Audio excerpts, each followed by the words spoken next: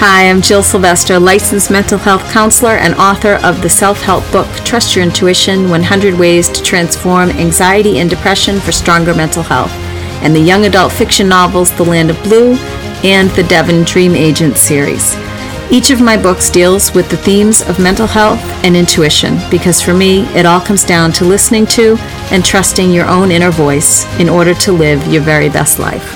Hi, and welcome to this week's podcast. In honor of Mental Health Awareness Month during the month of May, I'm going to read a column from Erica Komisar that I read a few months back titled, "For Mental Illness, Make Pills a Last Resort." And then I will give my commentary on the article and my own thoughts on the whole situation about pills, particularly with a bent towards over-medicating when I am done reading her words.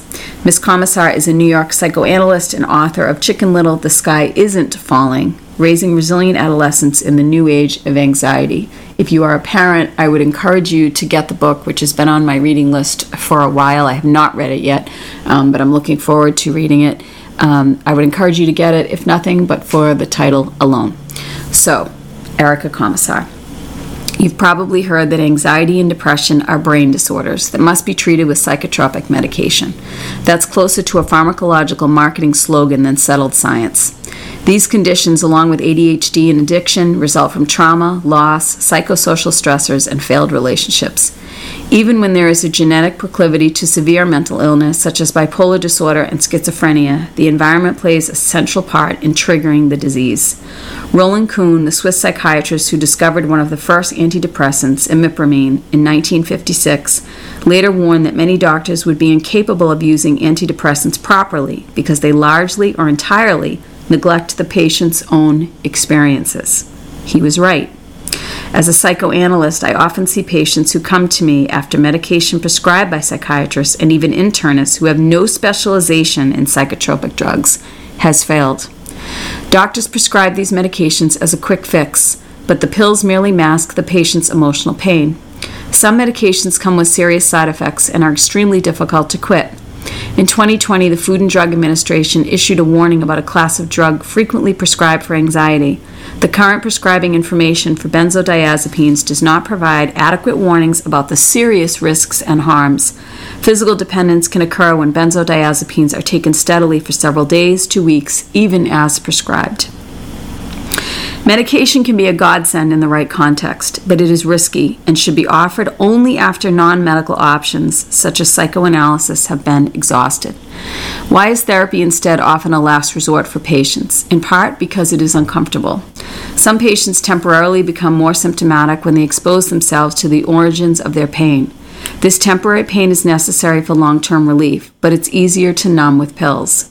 Therapy is also expensive. Even if a patient does get a referral to a therapist, it will likely be a cognitive behavioral therapist who focuses on symptom relief rather than the underlying causes.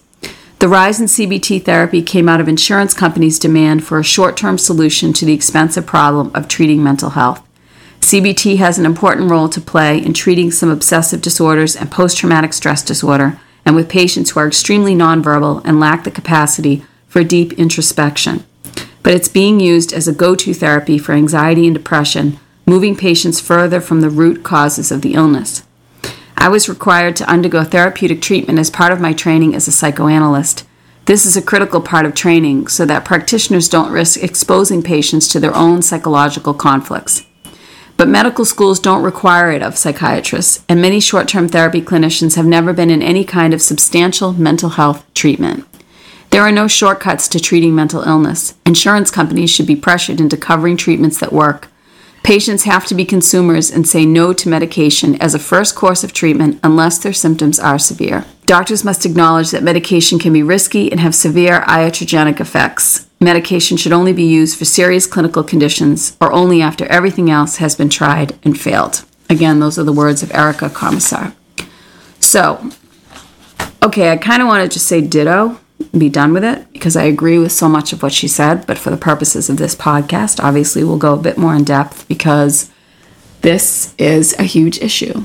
It's an issue that I see all the time, my colleagues see all the time, you see it all the time. We all have people we know who are quick to run to get something for their angst and their situations. And again, I mentioned in the beginning that I want to lean toward the bent of over-medicating for this podcast because it's a hot topic these days for myself, just in watching family members and people I know, people I care about, and people I love, and, clients and kids' friends, and on it goes. And you know it too, because everybody we know is touched by this in some way, shape, or form. It is a huge challenge. I say that word specifically. It is a challenge. I do believe that we can look at it as an opportunity. I kind of think that's what Erica's saying in this article,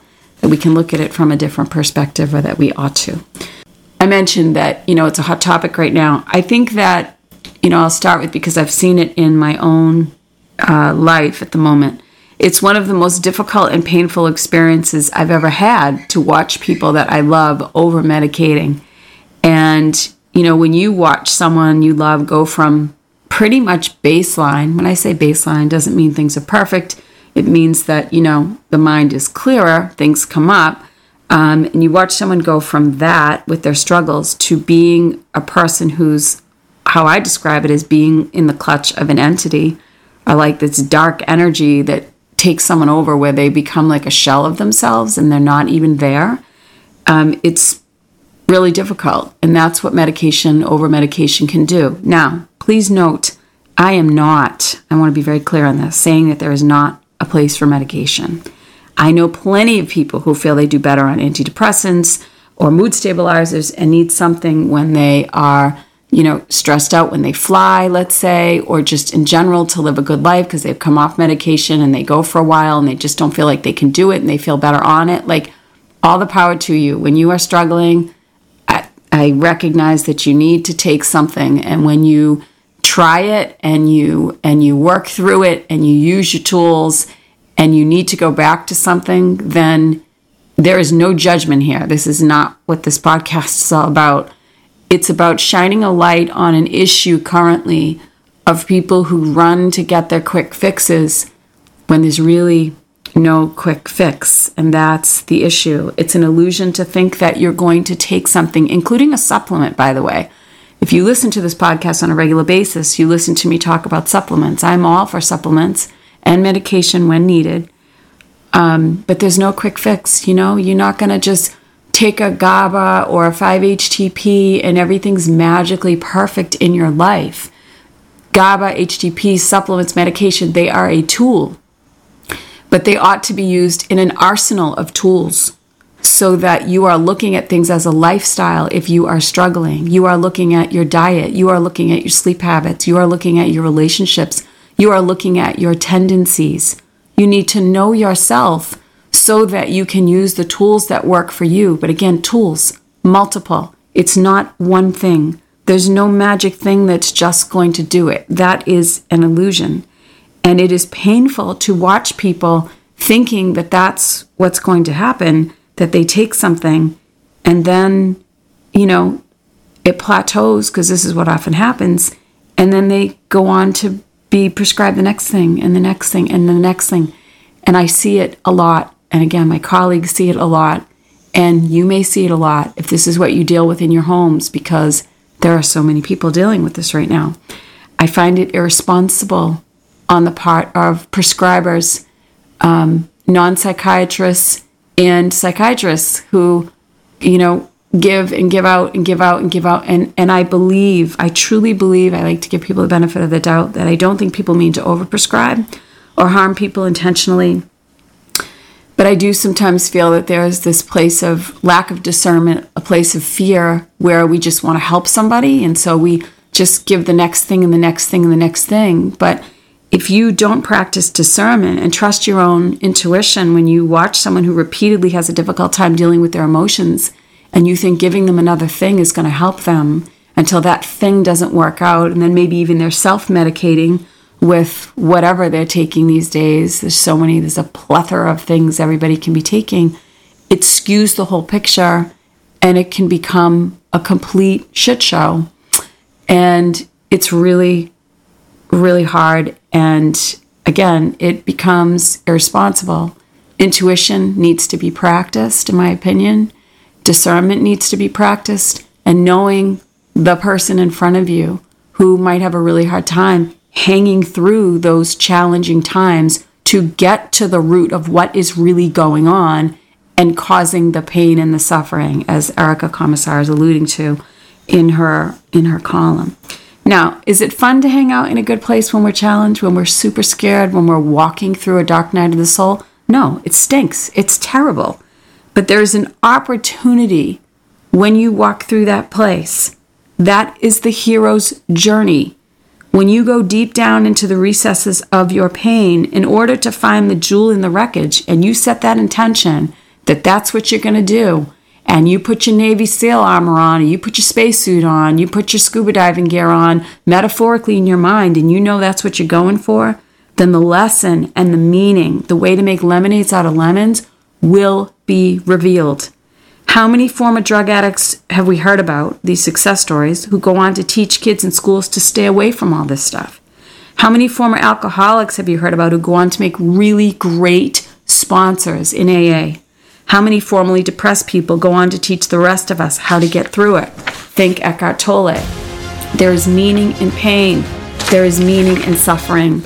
Read Man's Search for Meaning by Viktor Frankl, which is a book I like to give to graduates, both in high school and in college, because it's a book I wish more kids read in school, had to read in school and as part of curriculum, and in college as a course of study. I didn't discover Frankl's book until graduate school. I was in my 30s, and it profoundly affected my path, and I wish I had come to it sooner, which is why I share it with young people.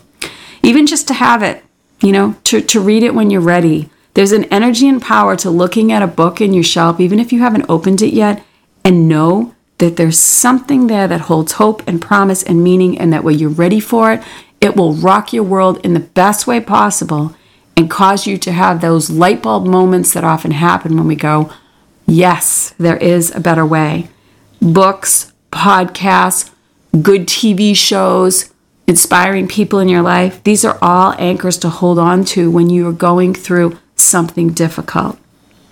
Because medication can oftentimes make things worse, especially if it's layered, when there's just too much going on, and a person can eventually just lose themselves to the whole process, to the system. And it is, again, I'll call it an opportunity, because I do believe there is one there. I do. What happens usually is there is a plateau, as I mentioned a few minutes back, and then people want more of it. And that makes sense. It doesn't make you a bad person if you want more of something to help you with your pain. If you're listening to this and this describes you, please understand that you're doing yourself a disservice, though, by not asking the kind of questions of what your suffering is trying to get you to see. It's not that you're bad for wanting another thing and another thing and another thing to help you because you're freaking out. Like, life is really, really hard. And there's a lot of situations in our life that can really just do us in. But from experience in working with as many people over the years as a therapist tends to do, you see that there is meaning in it, and you can derive a place from that to get to it when you hold on and you work through it. And potentially, if you use medication as part of that tool to get to it. Again, I'm not saying that there's no place for it. I'm just saying that when we run to it and we make it a first go-to, and we don't explore the reasons why these things could be there in our lives in the first place, you're missing an opportunity to make your life so much better that you have no idea today how it could possibly be, and you don't get the opportunity. I believe in a kind and benevolent universe that's always trying to right us on our path. When all you hear are gremlins in your ear, it is hard to hear the whisper of what might be calling you to do an about face, maybe let go of something, to grow stronger as a result of the pain that you're going through. And maybe the whole point of it is to help someone else so they don't suffer for as long as you have. It's about, again, turning lemons into lemonade. But first you have to be brave. And want to make meaning out of what's happening. It's not easy. It's quite hard, but it's also necessary. And if you can shift your thinking, necessary for personal development, necessary for getting into that higher vibration and living on that higher level of perspective, that elevated place, that place of bright blue. There's a reference from my book, The Land of Blue. When you're in the land of blue, it is very hard to know that there is a bright blue right there that's kind of waiting on you, and that there's an opportunity for you to bridge that and to get to that place. It's really, really hard. But if you can shift your thinking into the long-term benefits of that versus a short-term fix, well, then you can be guaranteed that your life will get better and that it is worth it. Now, steps to get there to this place, because we always talk about action in this podcast, because I'm all about that, is I would say the first step is to get honest about what you're doing. Be honest with yourself, what you're running from, what you might really need, and then validate what's going on under the surface by then making a plan with somebody, talk to somebody. So it could be a therapist, but it might just be a friend who talks straight with you. If therapy isn't your thing, find someone in your life who's honest with you, who doesn't enable you, who empathizes with you, but is going to talk to you straight to your heart. And then try to imagine walking through your pain as a way through versus going around it, or in that chaotic way that happens sometimes, the up and down and the starts and the stops and the chaos that you cause yourself and your relationships. Like, try to just visualize walking through it, like straight through, to get to the other side, because you'll actually get there faster that way. And lastly, as a step, I would say that please trust that you have a divine presence that is next to you at all times. We all have that divine presence, that bright blue opportunity that is waiting on us. They are rooting for you, but they're not going to do it for you. They're waiting on you to celebrate with you when you make that choice for yourself. We'll be right back. Northern Pines Landscaping Design. In addition to cutting and maintaining your lawn, Northern Pines Landscaping plants colorful seasonal garden beds, trees, and shrubs, installs sod, plants grass, designs walkways, fire pits, patios, and retaining walls. You name it, they can do it for your yard. And if you've seen my Instagram posts and the patio I sit on every single day when the weather is good, you can see the work of Northern Pines Landscaping right on those posts.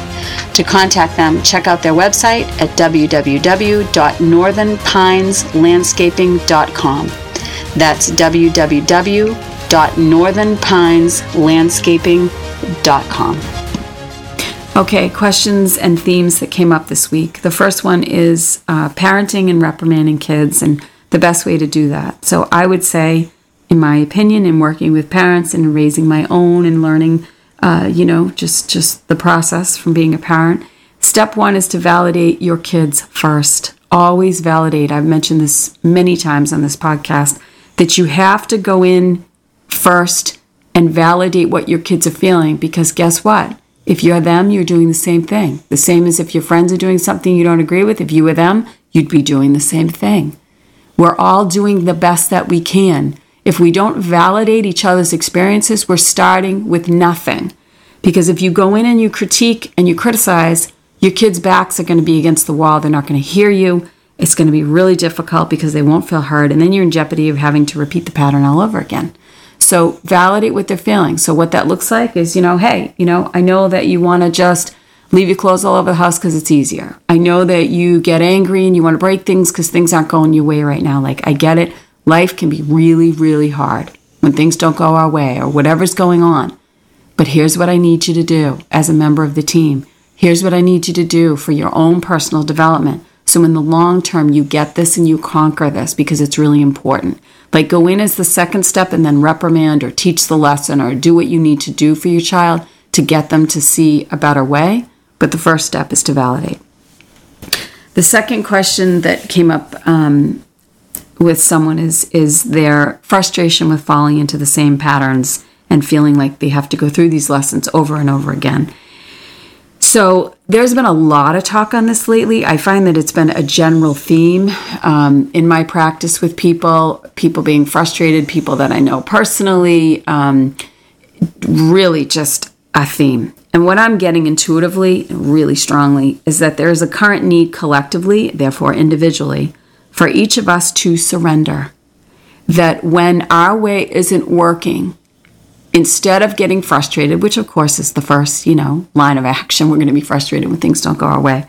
But when it happens that it's continually not working the way we want things to, the way our, what we had in our mind was going to go, a certain way, whether it's a job or a relationship or a project or a dream, whatever's happening, I'm really feeling strongly that it's our will and our egos wanting it to be a certain way. And that the message that the universe is trying to send each of us, and again, collectively, is that when we can step out of our ego and say, all right, God, all right, universe, take the wheel here because I'm done with this repeat thing happening over and over again, that's when God can step in and do what is best for all involved, which usually, if you look back on your life to the things that end up working out way better than you could have planned them for yourself, it usually makes you go, oh yeah, well that was a much better plan and I am so much happier that way, but I couldn't see it at first because when we're in it, it's hard to see it. So trusting and surrender is a huge theme right now, huge. I'm seeing it in my own life. I'm seeing it in my clients' lives, in my friends, my family. So trusting and surrender, letting go to your will. Walk around many times a day saying, I surrender. I'm letting go. Use my life for good. Show me the way to go. Show me what to do. And let go to a plan and a perspective that is higher than what you can see for yourself right now, because we all have a much more limited vision than the universe has for us. So if it's not working, I would gently encourage you to step back and say, okay, I have no idea what to do in this moment. So please take over and just show me what to do. And I am open to another perspective. And when you can tap into that vibe, it's such a more peaceful place because the will is force and ego and wanting and striving and just wanting things to be different. And it is so frustrating. And that's where our health comes into play, our physical, emotional, mental, and spiritual health. So letting go and surrendering is best practice always. And I would defer to Marianne Williamson, who I heard recently talk about, Course in Miracles, of course, and that prayer of show me where to go, show me what to do, show me what to say, and to whom. Say that prayer every single day. I know I am. And the third question, I don't know if you can hear Jackson snoring in the background, but he's at my feet.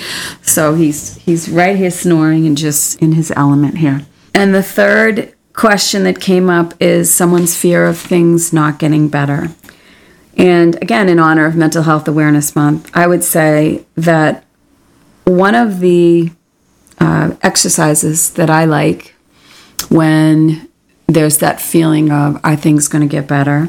And if you can steady yourself to do this, I hope that you can, because it really is a helpful tool, is to automatic write. I am a huge fan of automatic writing. Julia Cameron depicts this beautifully in her latest book, Seeking Wisdom, A Spiritual Path to Creative Connection. It's about sitting and writing to God every single day, asking your questions to the universe, and then writing down the answers.